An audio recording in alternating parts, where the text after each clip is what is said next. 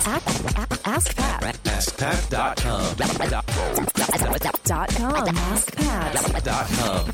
Hey, what's up, everybody? Pat Flynn here, and welcome to episode 891 of Ask Pat. Thank you so much for joining me today.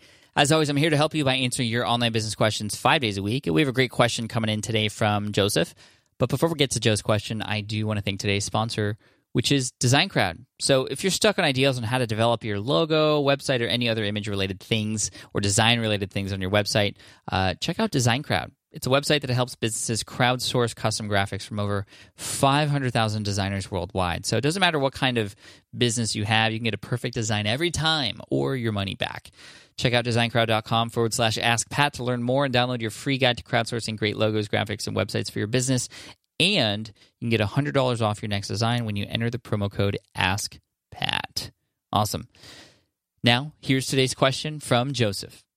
Hey Pat, Joseph Lalonde here of jmlalonde.com.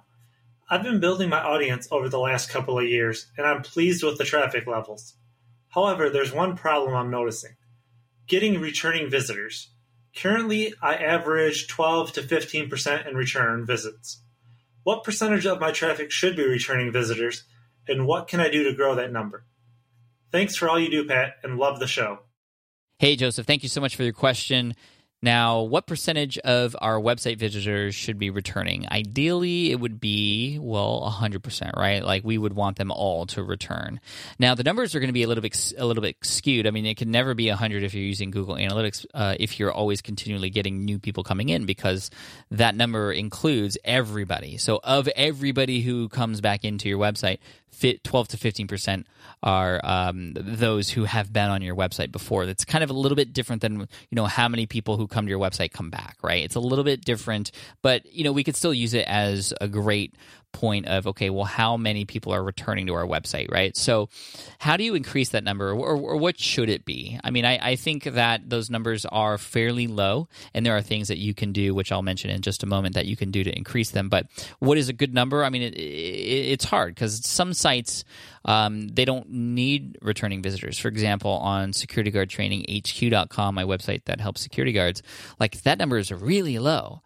But the reason is because people go there, they find what they need, and then they move on. They don't come back. Whereas on Smart Passive Income, it's 25+%, and that's because there's continual content. I'm engaging. Email lists are helping bringing people back. All those kinds of things can help with getting people to come back to your website. I mean, what I would recommend doing is really utilizing your email list. Like, I can give you a list of 100 different strategies that you could do, Joseph. But what I would recommend doing is focusing on just one or two and really nailing those things down. So hopefully, Joseph, you are focusing on building an email list and utilizing that email list to not only communicate with your audience, to not only ask questions so you can understand how you can better serve them, but also to drive traffic to your website. A lot of times people who are on your email list, they're not always on your site. But if there's something there that can help them, they're going to be more likely to come back, and that's going to help your traffic. And of course, the nice thing about utilizing your email list for traffic is that if you have ability to share on your website, well, then you're going to get more traffic to posts, more shares as a result of that, which means more people coming to your website who are brand new, and more people coming on your email list, who then the next time they see a post that is interesting to them, they're going to share. So it just continues to grow and grow from that. So that's why I think it's really important to utilize your email list for your posts. And it's up to you to determine, well, how often do you email? Do you email every single post, or just kind of really important ones? It's up to you. So I'm not going to tell you how often you should do that, but you should absolutely be utilizing your email list to drive more traffic to your website. And all that traffic, obviously, are going to be returning visitors, or most of them if they're coming from the same IP address when they come back. So keep that in mind.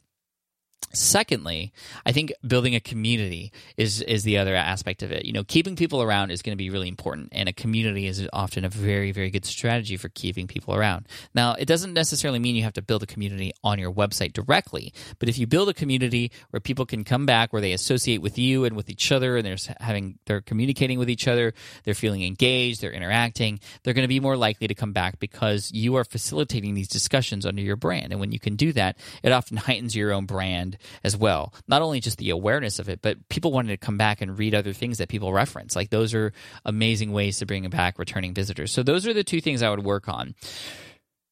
Email lists and using and utilizing your email to drive more traffic to your website, and then also building a community. And that could be as simple as a Facebook group, not a page, but a group. A group is a lot more conducive to communication and interaction between the groups. If you want to be a part of my group to see what a well-run one is done, and I don't say that because I'm running it, but because there's a number of admins there running it too, although I am very active in it now. If you go to smartpassiveincome.com/community, you'll see a Facebook group there of 31,000 people plus who are there, who are helping each other out, and the admins, just big shout out to them. They're helping to keep spam at a minimum and all those kinds of things. Anyway, go ahead and check it out, smartpassiveincome.com/community, and that's really cool because those are people who know about me, yeah, but they're also people who can identify with each other as people who are interested in building online businesses and helping out with their brands, and of course, referencing SPI for that information. So there you go, Joseph. Hopefully that helps. I appreciate you asking this question. I want to wish you all the best of luck. And thank you again. I want to send you a t-shirt also, and you'll hear from my assistant in the next couple of weeks so we can collect your information for that. And for those of you listening, if you have a question that you'd like potentially featured here on the show as well, all you have to do is head on over to askpat.com, and you can ask right there on that page. Thank you so much. I appreciate you. And here's a quote to finish off the day by Helen Keller, and that is, "When one door of happiness closes, another opens. But often we look so long at the closed door that we do not see the one which has been opened for us." Love that. Cheers, take care, and I'll see you in the next episode of Ask Pat. Bye. Hey there, thank you for listening to Ask Pat 2.0. Now, you might have noticed that we haven't published a new episode in a while, and that is because in 2023, after 1,269 episodes, we decided to sunset the show.